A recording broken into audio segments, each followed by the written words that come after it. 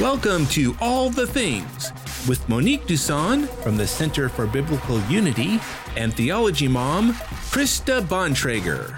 And now, here's Krista and Monique. Yay! Hello, happy Saturday, and welcome to All the Things. I am Monique Duson. And I'm Krista Bontrager, also known as Theology Mom. Glad you're still known as Theology Mom. This is the show where we talk about all things related to God, life, and the Bible. And helping us out on the show today is Bob Bontrager. As always, he's got a living in little green screen chroma action. key land. Yeah. There's that. Yes. And thank you for joining us. Please join us in the chat box on YouTube. And we are also streaming live on Facebook, on the Center for Biblical Unity Facebook page and the Theology Mom Facebook page. Yes. Yes. And our chat moderators tonight are Jeremy Webb. I see Laura Hartley is in there. Allison's in there. And I think Alicia is going to jump on there as well as our other chat moderators. Hey, so people. Everyone, behave yourself. Don't play no games. They will kick you out. They will throw you out. Ain't nobody got time. Yeah. Okay. So what have you been up to? It's been kind of slow. Who, me? Yeah. Oh, no, it has not been slow at all. Y'all, I'm tired for real. I am tired. It's been busy. Yeah. Seminary's been extra lively.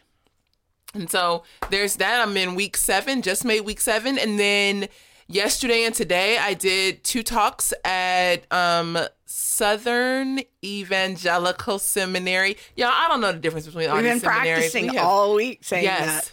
Is it Southern or Southeastern? Don't confuse the two because that's offensive. So, Yeah. yes, at Southern Evangelical, I did 2 talks. I did one on racial reconciliation, which we're talking about today. And then the other one I did was on personal righteousness. And so looking at the story of Boaz in the book of Ruth and his stand for personal righteousness and what that looked like in relation to justice. Yeah. Kind of walking people through the beginning theology of justice. So it's a great talk. This show is brought to you by the Center for Biblical Unity. Yes, it is. You can go get your merch. Yes. Just go to centerforbiblicalunity.com/merch. I reworked the merch page this week, so you can see everything all on one page now. It's kind of cool. Yes. I love it. I really love it. And also sponsored by Theology Mom Podcast, which I did do a new podcast this week, and Family 210 Clothing. Yes. Get your shirts, folks. Get your shirts. And your mug. Yes, and your mug. Oh, Justin had a new picture this morning. He got a haircut. He was all fancy. Yes, he I was like, well, go ahead then. Go ahead. All right. So, Yes. what are we doing today? I don't know. Me either. Y'all, this is the fruit of not having any time this week. No, Well, you know what? I'm sorry. I didn't even ask you. What's going on in your world? We just talked about me and kept on going. No. What's going on? Hi. Well, You also spoke at SCS. Don't be shy. yeah, I did a little talk for my employer, and I don't know. It's just been busy week. We're onboarding a lot of volunteers right now. Really super grateful for all the people that are kind of stepping up to help us. I'm trying to assemble a web team and a social media team. So, hey, if y'all have skills on Twitter, we are looking for somebody with a vision to use Twitter, someone who knows the language of Twitter to engage in some great evangelism and ministry over on that platform. So if you're the kind of person that is competent in Twitter, reach out and apply because we need some people. If you have graphic design skills, we need more graphic artists for sure. So just go to centerforbiblicalunity.com/volunteer. Yes. Okay, now Jeremy Webb. Now I'm not familiar with Batman and Robin, but it sounds hilarious.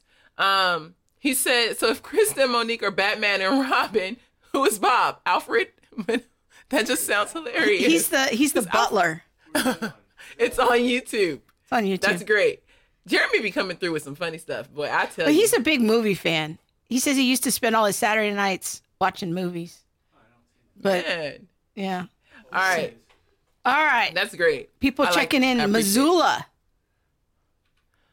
Not sure who picks your opening music, but my 4-year-old loves it. Yes. Yes. YouTube Music Library. There it is. Yes. I really appreciate the Center for Biblical Unity music as well. Has a little like gospel feel to it. That's right. All right. Okay. There's some from Facebook there. Hello from Portland. What's up? Hey, Betsy. Hey, Hannah. PDX. Lori, Renee, Diane. Hey, yes, y'all just coming through. Oh, I don't Cincinnati. know what's going on with my Facebook. It's not refreshing. All right, so let's get into it here. Let's do it. Okay, so this week you gave a brand new talk at the National Apologetics Conference, which is connected to Southern Evangelical Seminary. Yes, And- I heard that it was one of the biggest apologetics conferences in the nation. I would say it's probably the biggest. I Yeah. had no clue. When they were like, would you like to give a talk? Sure. Who are you? I don't know who you are. So I love being so new to all these things because I don't know who you are. So you did a brand new talk. It was on racial reconciliation. It's called Reconciling The Reconciled. the Reconciled. So this is kind of an extension of a conversation that you and I have been having on the question, is racial reconciliation even a thing? Yes. And so I just thought maybe we could step through some of that. So I'm going to kind of ask you some questions and then we'll sort of You work at asking them. me? I've been in Yeah. seminary 21 minutes. It was Well, 27 earlier this week, talk but I about feel it like, together, but I didn't have to come back a little bit and relearn some things. so I remember early on when you came, one of the earlier conversations we had was on the term racial reconciliation. And I think I probably asked you, what is You that? asked me a lot of questions. It worked my nerve. She would ask me all kind of stuff. I'm like, who am I?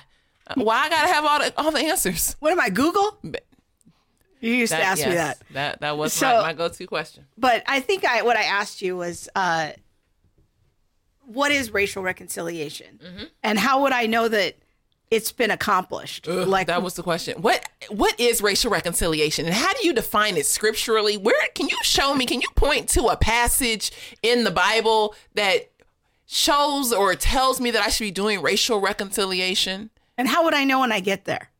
Those are my 3 basic questions. for everything? For everything. Yes, Yeah. What is it? Where do I find it in the Bible? And how do I know I've arrived there? yes. My answer was usually some form of a swear word. People, I've come a long way.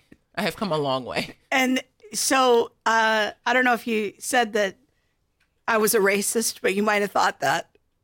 Yeah, it went something like that. That's racist. That's a racist question. Just asking the question was Yeah, racist. like why wouldn't you want? Because my definition. So, So let me what bring was you- your- yeah, my what was your definition was definition? having all the people at the table, like all of the ethnicities being at the orthodoxically pure table. So that as long as everyone. That wasn't part of your definition. We're telling the truth on this show. That wasn't part of it. Your definition of racial reconciliation was Was we have all the people at the table. Okay, where is this table and who are the people? The people And were then- all the ethnicities. Yeah, and then I said, okay, so what is this table? What does that even mean? And you're like, well, they're just all there. Everyone has a voice. I said, well, who's everyone? Well, and what are the criteria for being at the table? Do you see And- why she worked my nerve? It was like the last nerve I had too. Because we would have these conversations on our early morning walks at like 6 a.m.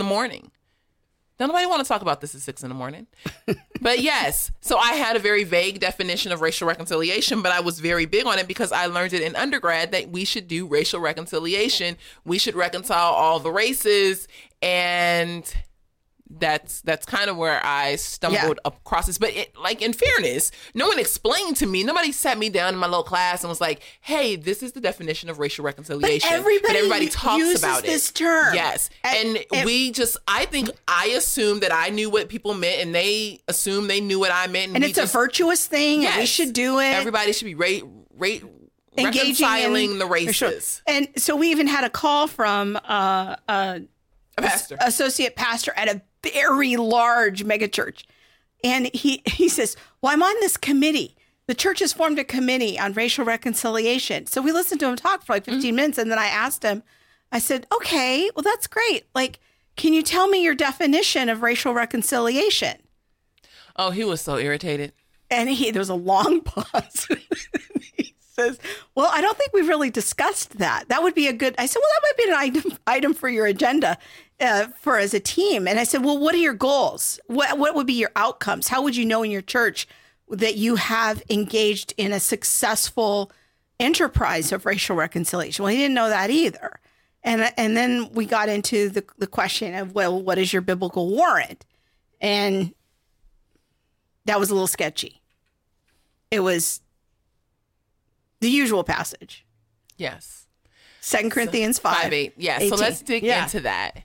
Now, one of the things that when I was strong on racial reconciliation, the verse that was always put up was 2 Corinthians 5:18, the whole you have been given the ministry of racial reconciliation. But there is no racial in that passage. It's you've been given the ministry of reconciliation. We have it up on the screen. Let's start with verse 10, I think. Okay, because we're starting with verse 10 because we need to get the context of what is actually being talked about. And this is so important because there's this annoying paragraph break there. Mm-hmm. And it actually, you need verse 10 to understand what the meaning is of reconciliation, but it's almost never included in the reading. So we're going to just kind of work our way through it tonight and look at the context, because this is the seminal passage that if you talk to people about racial reconciliation, they're going to bring up. It's usually in parentheses. Mm-hmm. They'll just say 2 Corinthians 5:18.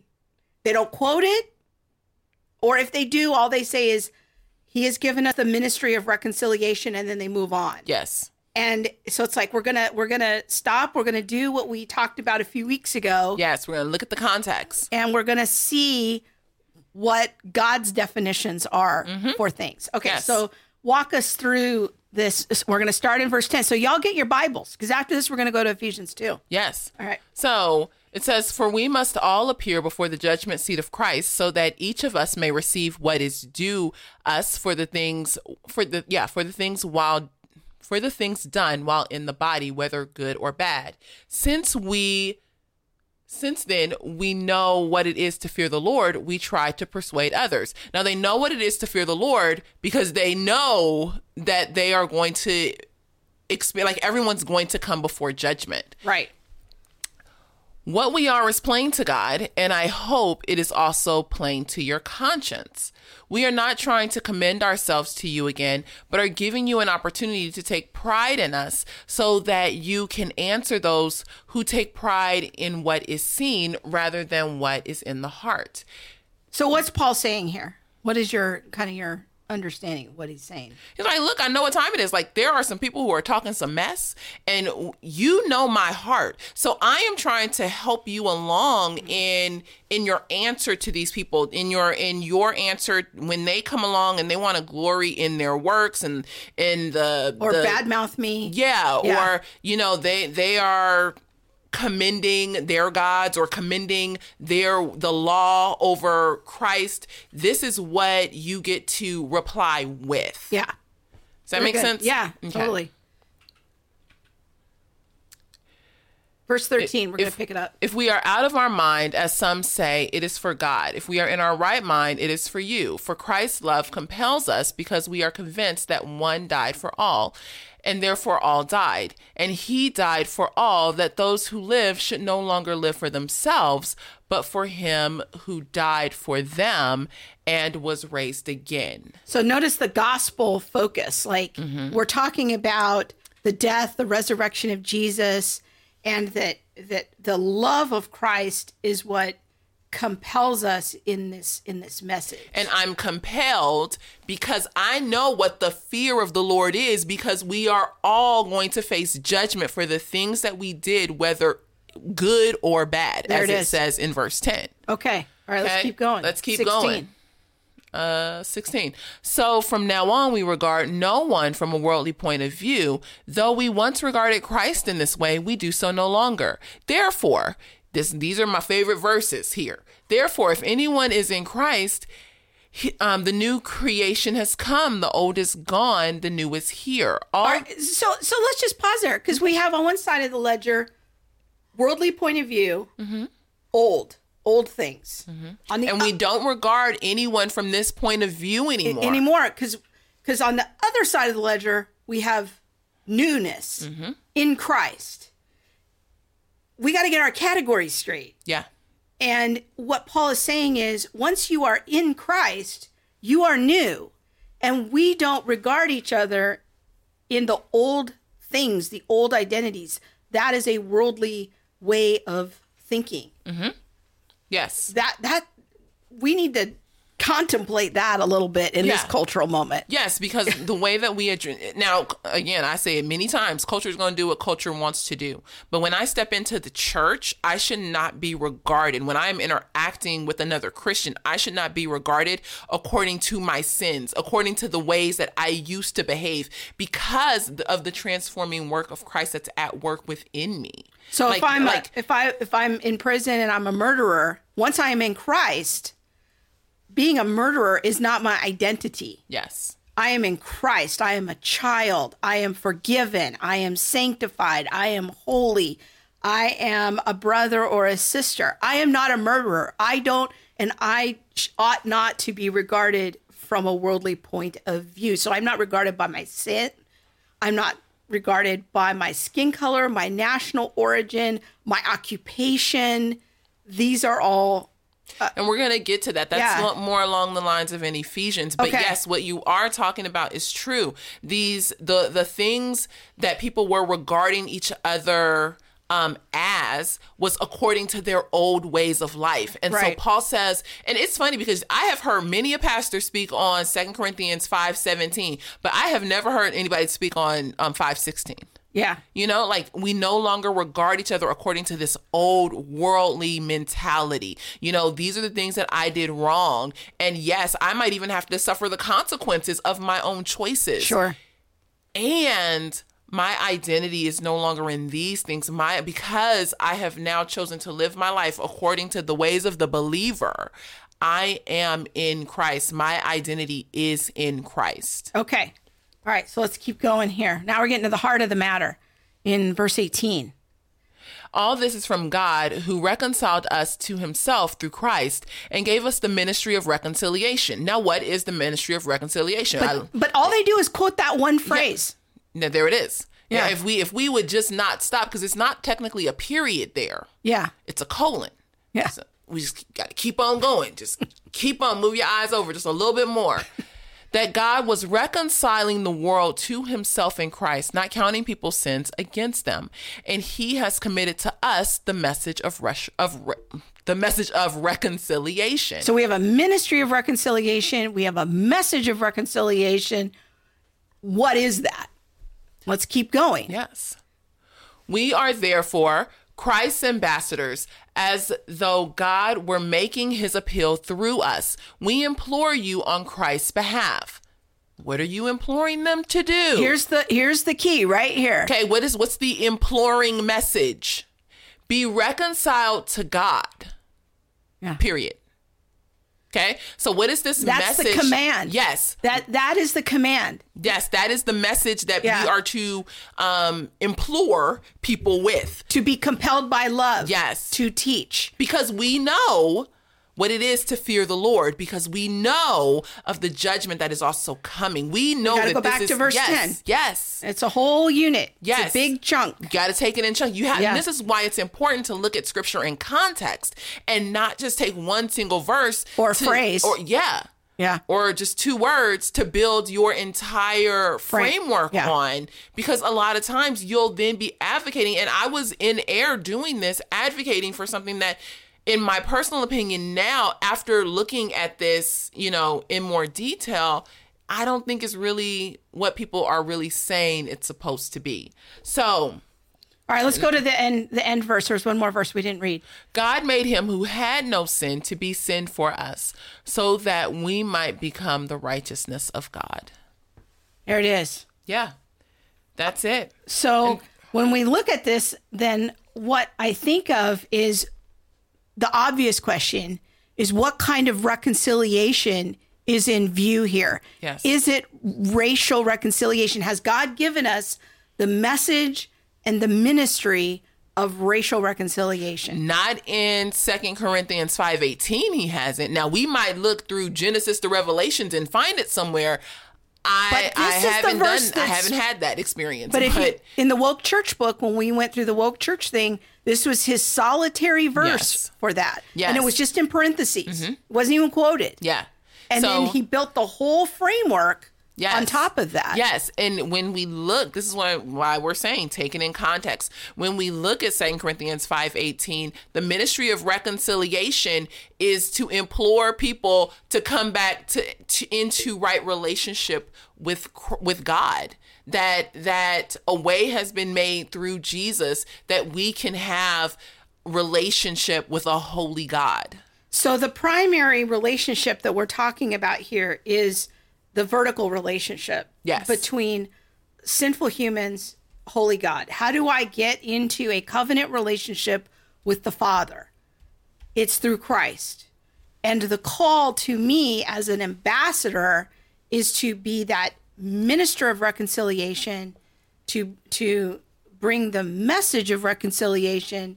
Be reconciled. Yes. Just as I have been reconciled, because we know on that last day, judgment is coming. Mm-hmm. That is what this passage is talking about. Yes. Now, if I want to talk about unity in the body, what do you think would be a better passage to go to? Ephesians. Okay. So let's walk through that a little bit, because our big question tonight is racial reconciliation a thing? We're trying to get to an understanding, a definition, a biblical warrant, and outcomes. Mm-hmm. This is our big, lofty goal for this conversation. Yeah. But 2 Corinthians 5, awesome passage. I love it. Mm-hmm. That we can come into peace with a holy God. But that's not going to be able to do the heavy lifting of racial reconciliation. Mm-hmm. So, and I mean, I love, to me, my favorite verse in that passage is 5:16, where we regard no one from a worldly perspective, or from that previous perspective of how they used to live. Yeah. And so, I mean, to me, that even makes me think about how we in the church are regarding one another in regards to race issues. Yeah. How do I, as a Black woman, regard you as a white woman? You know, am I regarding you as now an oppressor or the oppressive class? Or, you know, like, what am I, as fragile, as, you know, privileged, whatever? If we're not regarding each other as according to these worldly constructs or these man-made ways, what does that say for how we should be participating with one another within the church? That's good. So, yes. So in that sense, that would be the component of the horizontal relationship, of not regarding one another in that worldly point of view. Mm-hmm. We regard each other through the lens of the horizontal relationship, or the vertical relationship. Yes, vertical. I can't tell you vertical and horizontal. I see you through the lens of you're my sister in Christ. And you see me through that lens because of the blood of Jesus, because we are both reconciled to God. And yes, but that's Ephesians 2. All right, well, let's get to that. Let's get into that. Bob's got that for us as well. So Ephesians 1 is such an awesome set of verses about our salvation and what each member of the Trinity does in our salvation. Chapter 2 of Ephesians is kind of rolling things back a little bit and looking at the non-Christian. And it talks about how non-Christians are taken away by the ruler of the kingdom of the air, the spirit of the age, you know, that they're disobedient and gratifying the cravings of their flesh. Now, when we go down a little bit in Ephesians chapter 2, we're going to scroll down here a little bit. It's talking about our salvation. By grace, we've been saved. This famous passage, through faith. This is a gift, not of yourselves. No one can boast. Okay, so let's keep going here. Then we get to this passage that is so important. So maybe start reading through it for us in verse 11. Therefore, remember that formerly you who were Gentiles by birth and called uncircumcised by those who call themselves the circumcision, which is done in the body by human hands, remember that at that time you were separate from Christ, excluded from citizenship in Israel and foreigners to the covenants of promise, without hope and without God in the world. But now in Jesus Christ, you who were once far away have been brought near by the blood of Christ. And let me see. Do you want to stop there or keep going a little bit? No, keep going. That's good. For he himself is our peace, who has made the two groups one and has destroyed the barrier, the dividing wall of hostility, by setting aside in his flesh the law with its commands and regulations. His purpose was to create in himself one new humanity out of the two, thus making peace, and in one body to reconcile both of them to God through the cross, by which he put to death their hostility. He came and preached peace to you who were far away, and peace to those who were near. For through him we both have access to the Father by one Spirit. Consequently, you are no longer foreigners and strangers, but fellow citizens with God's people, and also members of his household, built on the foundation of the apostles and prophets, with Christ Jesus himself as the chief cornerstone. In him, the whole building is joined together and rises to become a holy temple in the Lord. And in him, you are being built together to become a dwelling in which God lives by his Spirit. Very good. That's one of my all-time favorite passages. So let's bring it home, Batman. Bring it home. So I think I'm Robin. So let's go back to it a minute here and start back at verse 11. If we could scroll down a little bit. So therefore, remember that you who were Gentiles, you were uncircumcised. So one side of the ledger is Gentiles, uncircumcised, foreigners to the covenant. Yes. Far away. On the other side of the ledger, God's people. We have circumcised. We have the Jews. We have, on the Gentile side, they were excluded from citizenship in Israel. Foreigners to the covenant. This side of the ledger, Jews had the covenants. They had the promises. They were near. They were near. Yes. On the Gentile side, they were without hope and without God. But what's beautiful about this passage is that in Christ, through his death, God brings these two groups together to become one new humanity. And this is so interesting because I think in our culture, we are so obsessed with race. I mean, we are so obsessed with melanin. But it's everywhere. It's everywhere. It's presented to us everywhere. I don't know that it is like, oh, we just are naturally obsessed with it. I think we are presented with it everywhere. It's programming. That's the word I'm looking for. Social programming and conditioning. But what's interesting to me is from a biblical standpoint, the only two groups that are in view here are those who were far from the covenant and those who were near to the covenant. Those who were far from the promises of God and those who were near the promises of God. And out of these two groups, he builds one new humanity. It's this miraculous thing that God the Father does through the Son in the power of the Holy Spirit. And this is everything that the apostles and the prophets told us about. And now there's peace. He broke down this dividing wall. So whatever was dividing them, these two groups, through practices, through culture, through language, through oppressed and oppressor relationships, all of that goes away because in Christ, we now have a new identity. So that vertical relationship now redefines all the horizontal relationships. Yes, and that's really explained in chapter 1. When we go back, y'all should go back to chapter 1 where it talks about our adoption to sonship. This is where it breaks down our relationship. We don't, and I hope I'm not skipping too far ahead, but the vertical relationship breaks down all the barriers and creates a different horizontal relationship. We are now adopted. Once we have that vertical relationship, we are now adopted into the family of God. And so our horizontal relationship no longer is as oppressed oppressor. It no longer is as slave and master. It's no longer as, all of these man-made constructs and words that we've defined each other by, but it's as brothers and sisters. Yeah. All right, let's go out to some comments here. Some really good comments and engagement that people are bringing forward. YouTube? Yeah, on YouTube. Let's go all the way up to, let's go all the way up. Keep scrolling. Keep going. I want to go to, keep going. All right, right there. Let's start with Jeremy's comment. He says, I'm a member of a church that's very multi-ethnic. From my observation, the Holy Spirit brought people together. It didn't happen through a church program. Anyone else have a similar experience? You better come on, Jeremy. Because that's really the organic nature of a true multi-ethnic church. You don't have to jimmy that up. Because you know what? Here's the thing, and I said this in the talk, that when we think about, let me give a story first.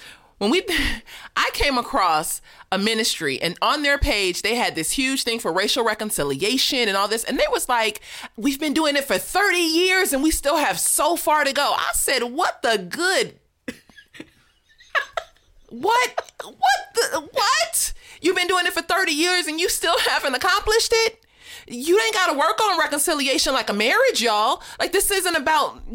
It's not a mortgage. How long do you have to be doing it in order to accomplish it? I would have quit. I'd have been like, not possible. Nope, not for me.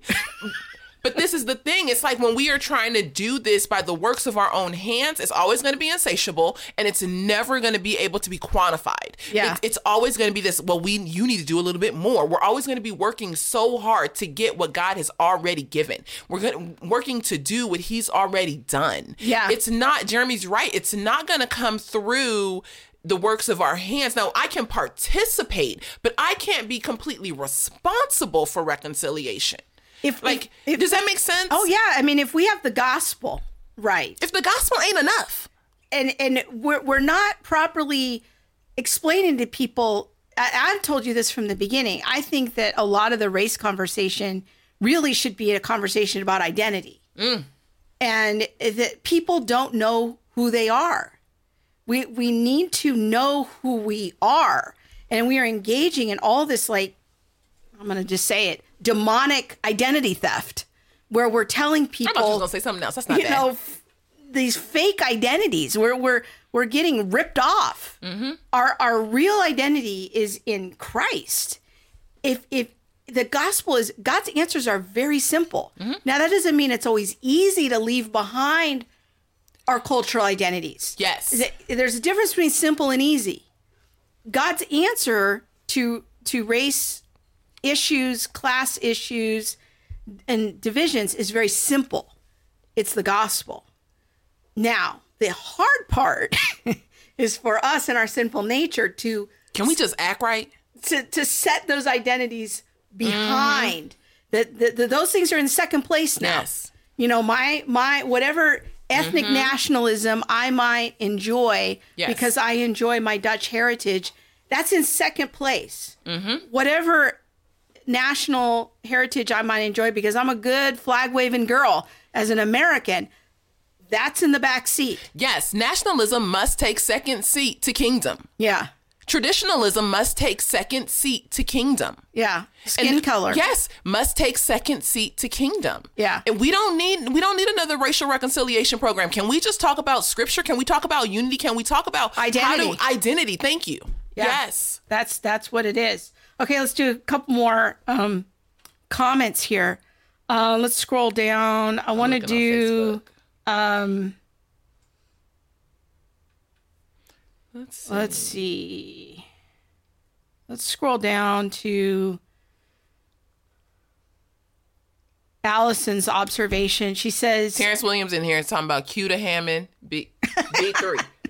Yes, that's what it is. We really need to work on that Hammond sound effect, we do. Terrence. Sorry. I didn't mean to cut you off. I'm sorry. Yeah, but that was all right. All right, keep going down, Bob. Allison says, like you said, the word racial isn't right there, isn't even paired with reconciliation anywhere in the passage.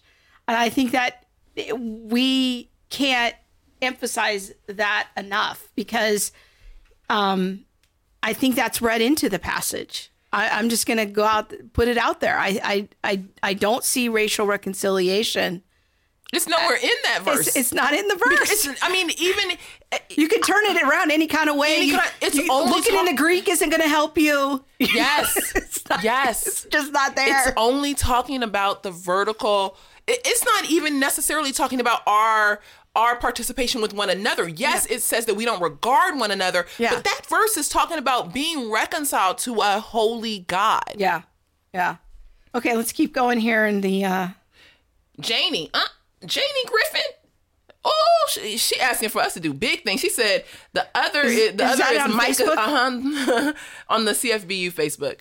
She said the other is Micah 6:8, also taken out of context. Can you give an easy nugget of truth to help with that? I'm gonna leave that in your camp. I think we should do a whole show on Micah 6:8. That verse drives me insane. The way it's the whipping boy of social justice. Man, when I first came home from South Africa, I'm still all about justice. And I feel like I am freer to do justice now out of CRT than I ever was in CRT. But that was my verse. Krista be like, well, how are you defining justice? Micah 6:8. Well, what about social programs? Micah 6:8. And then I would say, what about this? But there's no definition there. Micah 6:8. Everything was Micah 6:8. and the Good Samaritan. Yes. And the Good Samaritan. Y'all, I know she had to think I was barely saved. Don't trip. Okay, let's keep going. Yeah. Wait, hold on. How do I Pastor Ronson, I'm trying to bring this back into the context of what we were discussing, but I'm a little confused. It says, how do I regard this person sitting next to me who used to have a problem with my ethnicity? I think that's a big one. I think that it is true. Can you imagine what it was like for Matthew, the tax collector, to sit next to the zealot? Or, the Roman guard, but this is what scripture did. This is what Jesus did when he brought people together. It was like, this way is no longer the way that we regard one another. You are now a new creation. You are in Christ. You have come into the kingdom. You are now brothers and sisters. This is why Philemon, when Paul wrote to Philemon, he was like, you should regard Onesimus as your brother, because these distinctions no longer are real, so to speak, within the kingdom, because we have a new identity. And this is what we should be focusing on. Like Krista said, I completely agree. We need to focus on our identity within the church. And if this is our identity, at times we might need to retrain people and refocus people back to their true identity. But it is a work, and it's not a work that I really envy pastors for. They really have a deep work in teaching and really bringing biblical truths to people regarding identity. I think this is a place where we haven't done. I have not, in all the time that I have been in church, I can't remember a teaching where I sat under that was just about my biblical identity, my identity in Christ. We should be talking about identity. And if you got a bad attitude toward the black person, or if you have a bad attitude toward the white person, we might need to have other conversations with you. We've gone away from bringing people under church discipline when they are acting outside of the bounds and identity of being a Christian. We should get back to that and be like, look, this is the way that we participate, and we do so because of these things. This is what doctrine says. This is what the church has historically believed. But we don't want to offend people. We put it under joke and jest and, that's just how they are. Oh, they just joking, or, all those things. And that's not correct. We're going to have to really lead people if we truly want to have, unity within the body. I think that's so important, because this is not a new problem. This is what I'm always trying to get people to understand. There are no new problems. My old seminary professor, God bless him, Dr. Henry Holloman, taught theology of sanctification, and he had a saying, there are no new heresies. There are just old heresies dressed up in spacesuits. These are not new problems. Race issues are not new problems. This is the same problem that the church has always had. There's always been a worldly way of thinking about one another. And what Christ calls us to is to sit next to each other in the pew, in the chair, in the household. And now we've got to be in life together. We've got to eat together and walk together and pray for each other. And then the worldly way of thinking, if you have a prophetic pastor, he should be preaching. All that stuff, that's in the back seat now. Your identity as a Roman soldier, that might be your job. Your identity as a prisoner, that might be an action and your current station. But that is not your core self. That is something supernatural has happened that unites us now. No matter we're rich or we're poor, no matter what our profession is, if you have a cop sitting next to, somebody who has is recently out of prison, we're all in the same boat, and we've all got to walk together. And so emphasizing and reorganizing the entire human race based on melanin, besides the fact that it's utterly arbitrary, this is not a new problem. The race, the melanin might be a new problem, but it has a direct analog to all of these other issues that the church has already dealt with. Before we go further, I want to address Beth Patrick's comment. She says, isn't the indoctrination you spoke of earlier, isn't that coming from the move towards globalism? And isn't it time for nationalism, oppose the lies of, say, that of the 1619 Project, that version of history? What are your thoughts on? I have a couple of thoughts. What are your thoughts on that? I'm not sure I understand the question. Okay. And Beth, you can write in the comments if I'm getting it wrong.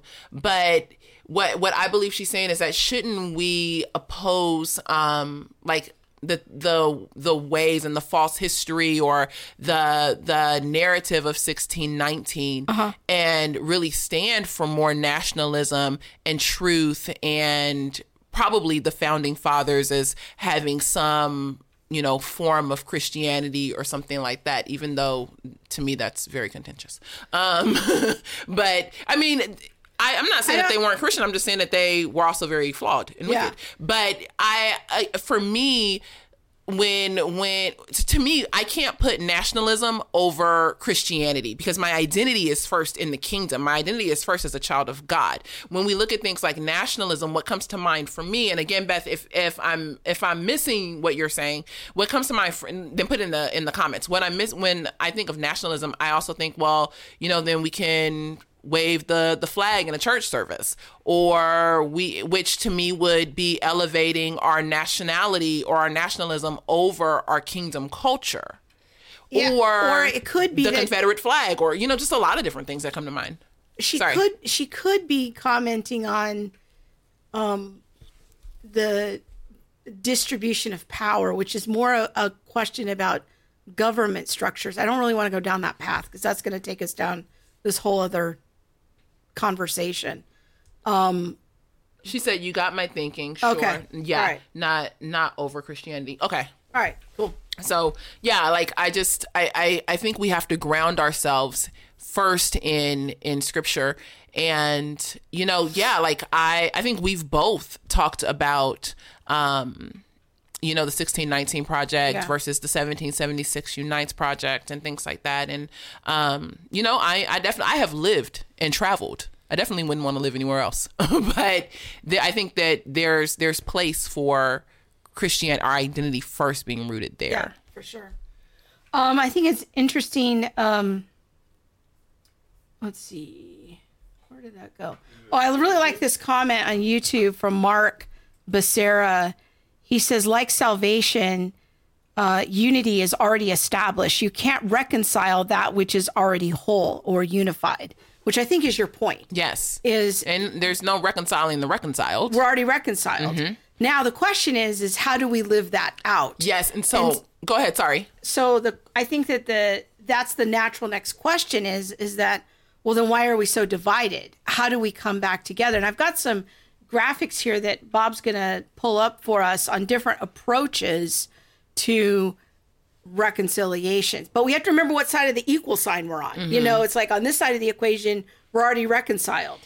But yet we live in a cultural moment where people seem highly divided. Yeah. So what do we do about that? The question I ask is, how do we walk in unity? Yeah. How do we walk the unity out? Yeah. You know, because unity's maybe a better word for it. Yeah, like we are together. We are family. Like nothing's going to change that. Now, like I have siblings, and if I was not in communication with them, if I didn't love them, if I wasn't understanding what was happening with them and doing things with them, we would not be unified. Like there's some things that we can do to be unified or to walk in unity with one another. Does that make sense? Yeah. All right. So Julie says, I'm seeing a lot of this stuff it's on YouTube toward the bottom. I'm seeing a lot of this stuff from friends who have adopted children of a different race. And that's in the conversation right now we're having about this Supreme Court justice who has these two Haitian children. For Haiti. And they're... I'm half Haitian, so that's why that's all. And they're now leaving their churches because they say the church is, quote unquote, too white. Mm-hmm. You know, this whole interracial adoption question. But we've had quite a few, I would say, letters from that too. But our position is that once you are in Christ, adoption is one of the major motifs of salvation. And taking people from all these different nations and bringing them together into one family. God's calling the people out of the nations to come into one family. Yes. So human adoption across nations, across ethnicities, is just, in my theology, and I think this is biblical theology, is just a picture of how the Father relates to us. And so to me, Christians, the theology of adoption in Christianity that Christians ought to be preaching, pastors ought to be bringing forward, is interethnic adoption is not a problem because we are in Christ. And it is, when I adopt a child from another nationality, that is a type or a shadow or a picture of a heavenly reality that the nations can now be one in Christ. Yeah. So that's kind of my theology of interracial adoption. And it is sad to me that so many people are getting swept up in this. People are quoting me. That kind of scares me. Somebody made me into a meme the other day. I'm like, I don't know. We're quoting me now? What are we doing? Okay. So you were going to go to... Yeah, let's go to these paths of racial reconciliation. We got some graphics. Let's walk us through this one. What? I'm sorry. I got taken off. Let's see. This is from your talk. Precisely because... I think you read the first part. You read the first part. You're acting like you've never seen this before. This passage, the passage below applies. This is from Jamar Tisby. He's the founder of The Witness. The passage below applies to many efforts we call racial reconciliation. Any reconciliation that does not unearth ugly truths about racism, that does not spend time in godly grief and lament, and that does not repair the historical damage done by white supremacy is not worthy of the word reconciliation. Shallow efforts to diversify and befriend across the color line befriend across the color line without a commensurate effort to bring about justice and equality are the equivalent of the false prophets whitewashing the truth and saying peace when there is no peace. Oh, okay, yes. Sorry, I completely forgot about that. I was like, what is this? You're having like a PTSD moment. What is this? What is this? I'm like, I've never seen this before. Sorry. Okay, so one of the things that I talked about is that racial reconciliation definitely comes with a lot of works. And I think that's just you have a fellow Haitian on YouTube? On YouTube. Yakira. Hey, yeah. Sorry, I derailed you. Yes. No, there's a lot of works that come with racial reconciliation. A lot. You know, so in culture right now, I would say that there is, back to my table, I think that there's an idea that we don't know what the table is or who's there or why they're there, but okay. Back to my point. that we have this table that people are invited to come and sit at. And the thought is that Black people or people of color are already at the table. We're waiting for white people to show up. You're waiting for the white people to show up. Yes. But do you know there's a lot of work for y'all to do in order to get to the table? So again, like Tisby wrote in that piece that I just read, there's all these things, lament and grief, and I saw it's not enough for me just to have an interracial friendship. No, because in the words of Ibram Kendi, racism is always at play. It's just depending on who's are you aware of it? So I'm just innocently over here trying to be your friend, but I'm really oppressing me. I'm really oppressing. I feel it. Okay. Thank you. Can I buy you a coffee? Reparations. So again, but like Brian Loritz or in a piece that I read by Brian Loritz, he was talking about reparations and that reparations are a small price to pay for reconciliation. There's a lot of things that have to happen in order for us to be able to get to reconciliation. But that's so not what Scripture says. Scripture says we are reconciled. Yeah. All right, let's read another one. We got a few of these here. I want you to help us work through. Hopefully she'll remember the next one because I just took these from her talk. All right, here's another one by Jemar Tisby. And he's the author of the book Color of Compromise. Yes. People really think that if MLK were alive today, he'd just be preaching sermons on racial reconciliation. I hope not, especially not using that verse, and making vague statements about equality instead of showing up in Ferguson and Flint seeking progressive policies on healthcare and poverty and still pushing for voting rights. He's not your Negro was the hashtag. I don't know, but again, it's still a work to be done. And why are we waiting for white people to do all the work? And Yakira just wrote in, she said, I feel like white people were the first ones to show up at the table. Well, there's that. Depends on where this table is. Just tell me, where's the table? You at the table. Just sit down. Stop it. So there's this idea again that reconciliation must be achieved through a list of work. So we just went over some really rigorous study of Scripture where we were told salvation is by faith, by grace. God's done all these things for us. And now we're reconciled. We're the wall of hostility has been broken. We're not to regard one another from a worldly point of view any longer. But now we have these Christian leaders telling us, no, there's all these things that you need to do. It's like, okay, what side of the equal sign am I on here?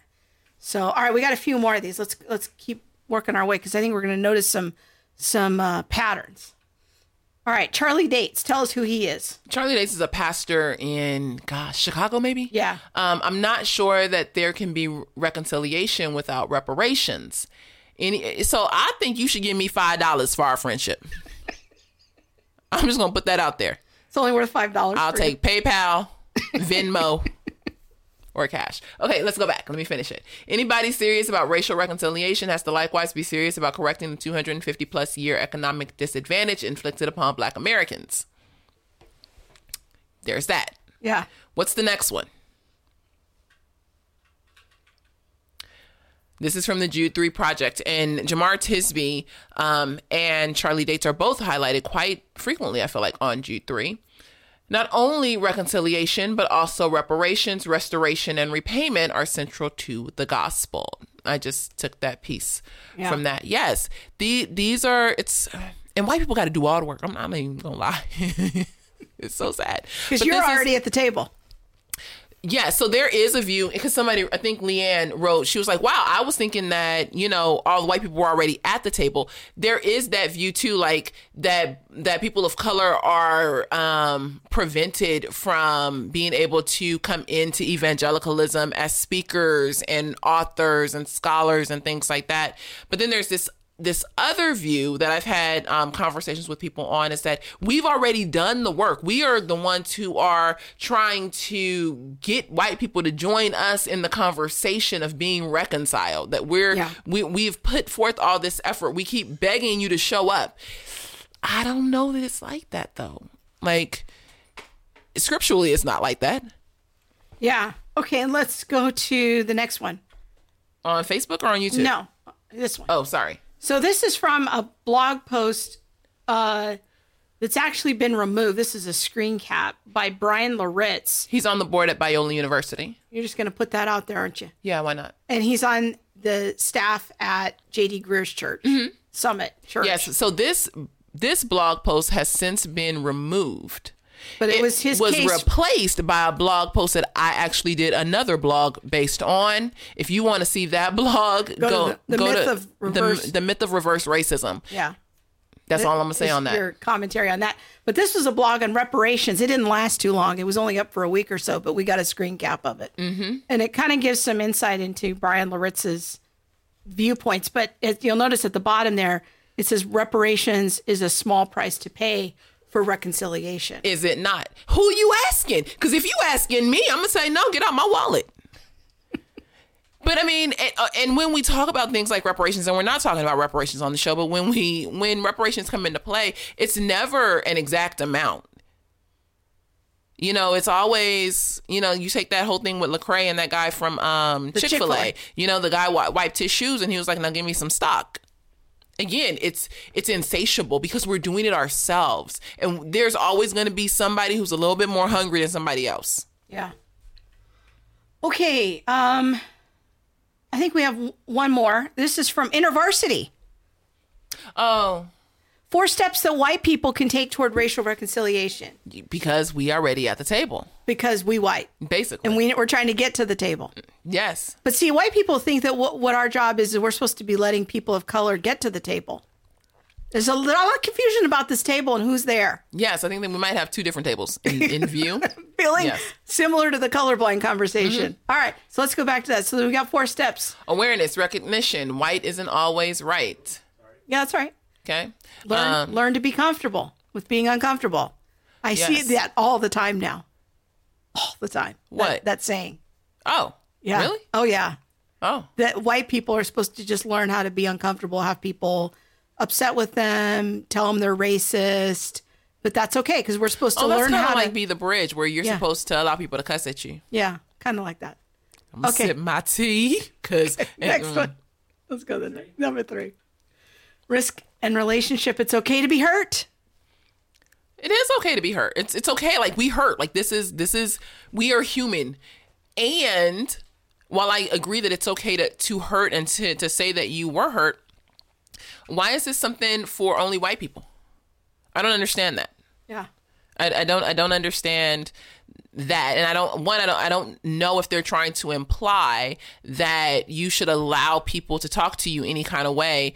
And it's okay that they do that and that you hurt because we have felt, you know, as people of color, we have felt our fair share of pain and hurt. So now it's your turn. That strikes me as a little bit of abusive. That's retaliation, crazy. Which is something that Scripture sort of condemns. Yes, if that's truly how it's being put forward. All right, let's go to the next one.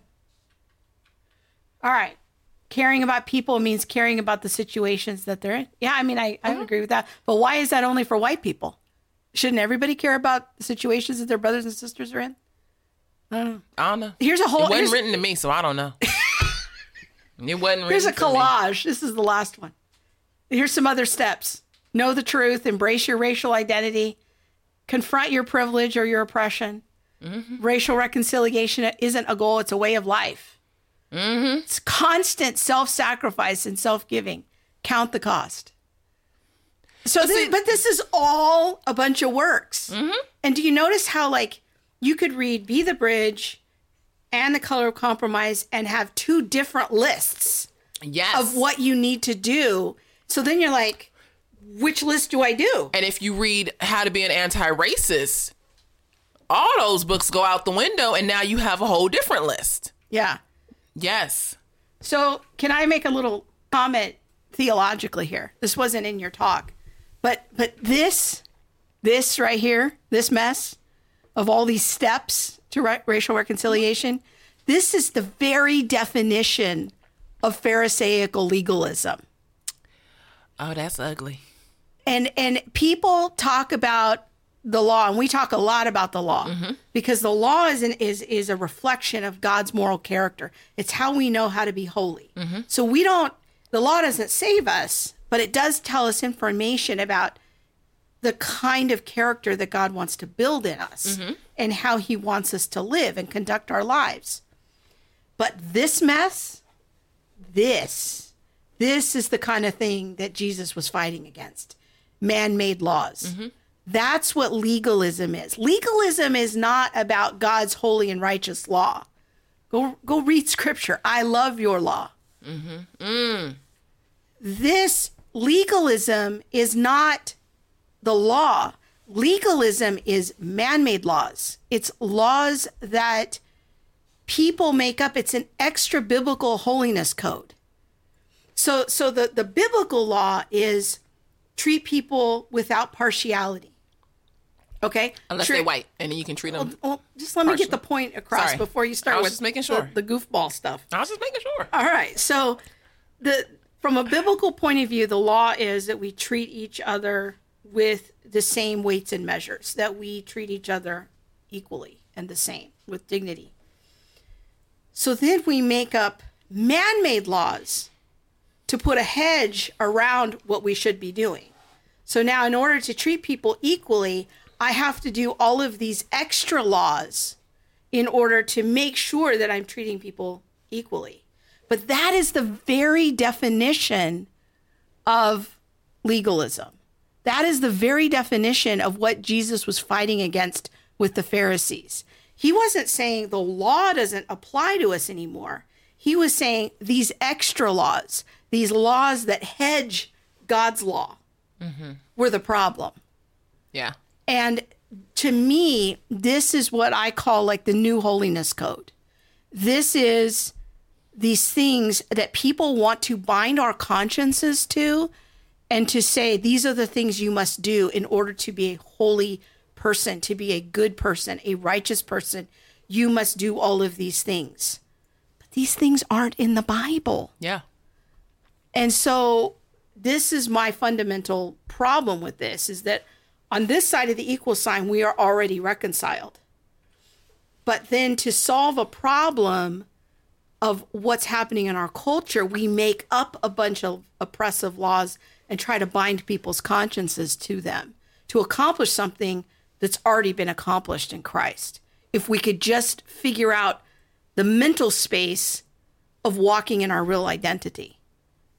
So I don't know. That's kind of my thoughts about that. It's good thoughts. So, all right. Let's see.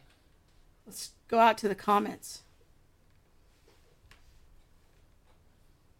I'm going to look on Facebook. Oh, there was a comment I wanted to go to. I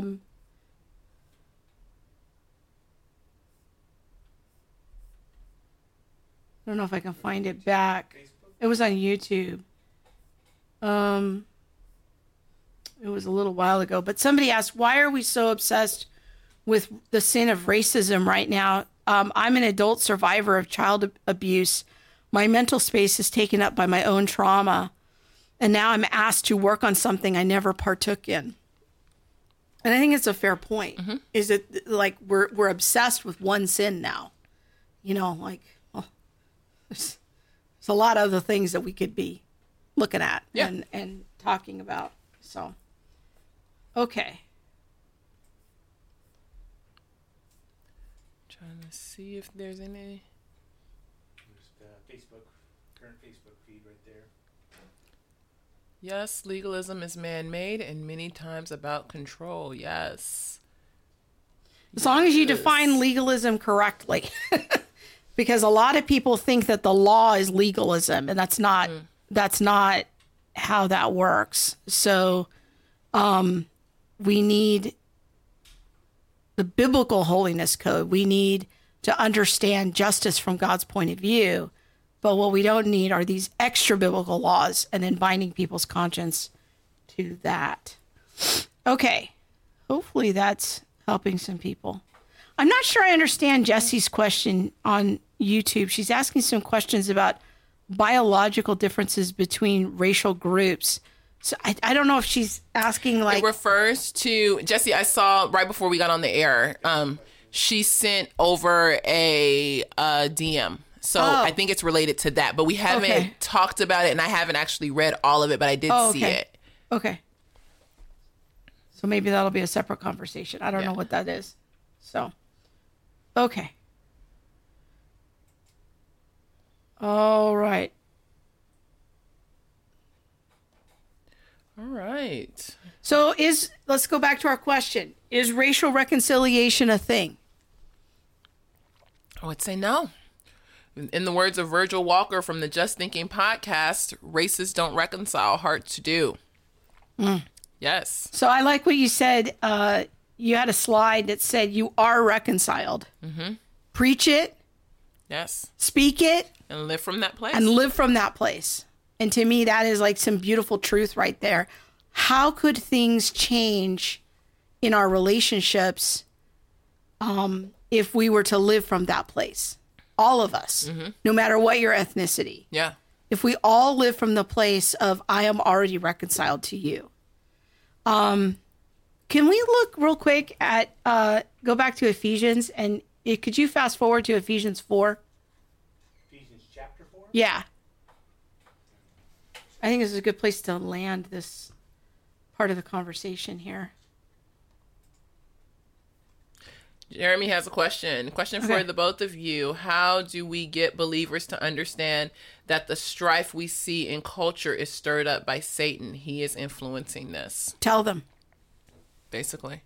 You gotta just... It's got it. You have to... There's no magic formula for that. You gotta just preach the word, preach identity, and tell them, like, this is a worldly way of thinking. Mm-hmm. Don't be captured by worldly ways. Yeah, but it really starts at growing people up in their faith. You know, Paul talks about, you know, drinking the milk and eating the meat. And, you know, we need to be on that meat. We need to be really teaching people and growing people in their faith to understand, what do you believe?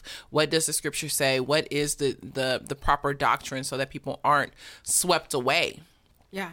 But that is really going to take some work and some time, some getting off of the, just this one little topic, or this cute sermon that makes everybody feel good and things like that, but really getting down to some hard stuff. Like, you are out of orthodoxy. Like, we need to talk about this. That's not easy. Let's look at Ephesians 4. I think it's a good place to end the show. It says, as a prisoner for the Lord, that I urge you to live a life worthy of the calling you have received. In other words, live a life that reflects your identity. Mm-hmm. That's what Paul is saying. This is just a couple of chapters later. And here's his plan. Here's God's plan for how to live the reconciled life. Again, it's a very simple plan. Maybe not easy, but simple. All right, go back to it. Be completely humble and gentle. Be patient, bearing with one another in love. Make every effort to keep the unity of the Spirit through the bond of peace. For there is one body, one Spirit, just as you are called to one hope, one Lord, one faith, one baptism, one God and Father of all, who is over all and through all and in all. That is God's plan for unity. You want to know how to keep the unity, walk in the unity? That's the plan. Be patient, be humble, walk in love. These are all personal righteousness issues. Mm-hmm. We don't need a program for that.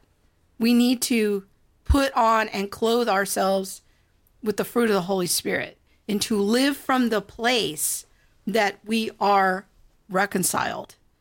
And yeah, we have a messy history if we look at it from a racial point of view. But as Christians, how can we live from the place that we are reconciled already? Yeah. And how can we not negate the work of Christ on the cross?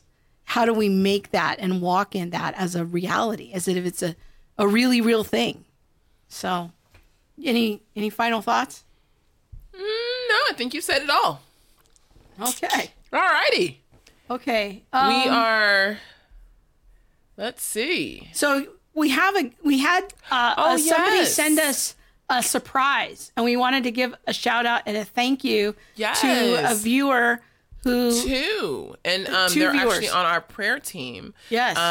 Janelle Davis and Sarah Jentz And they sent us a bunch of stuff. Now, I'm a coffee person, but I didn't have a coffee bean grinder. And they sent a coffee bean grinder, and I'm so excited. And then they actually sent coffee beans. I was like, yay! And so we did that. And then they sent over a bunch of tea because you drink tea. They figured this out just from watching the show. Just from watching the show. And then Were they taking notes? A bunch of chocolate, like chocolate forever. Oh my gosh. One of them owns a chocolate. They're chocolatiers. Yeah. And so, yes, we had a ton of chocolate. I'm gluten-free. And so all of the chocolate is gluten-free. You can see it. So thoughtful. Yeah. So excited. So grateful. So thank you very much, Sarah and Janelle. We appreciate it. And we definitely appreciate the chocolate. I appreciate the coffee because I literally drink coffee all day long. And we appreciate the prayers. Caffeine. Yeah. Impacted. So we appreciate their prayers too.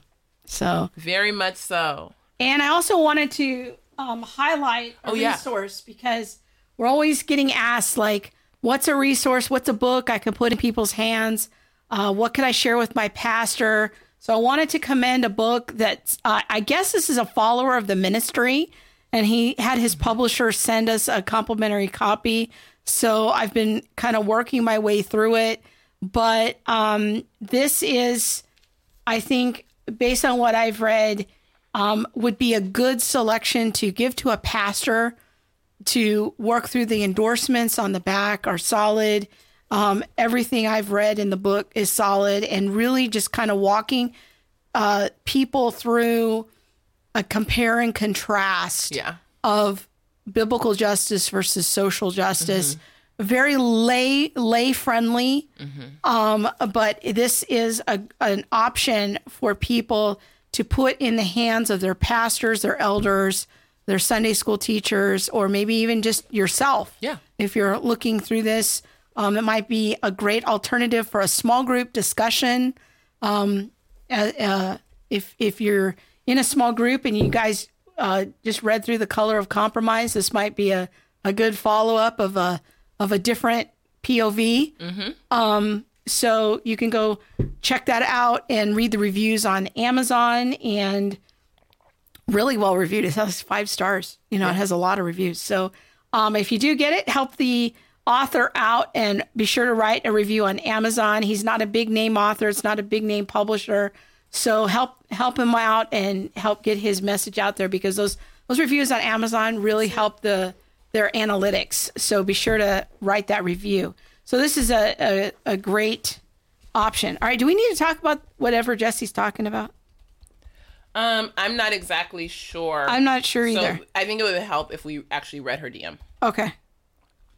All right. Oh, Caleb's jumping on. All right. So that's it for tonight.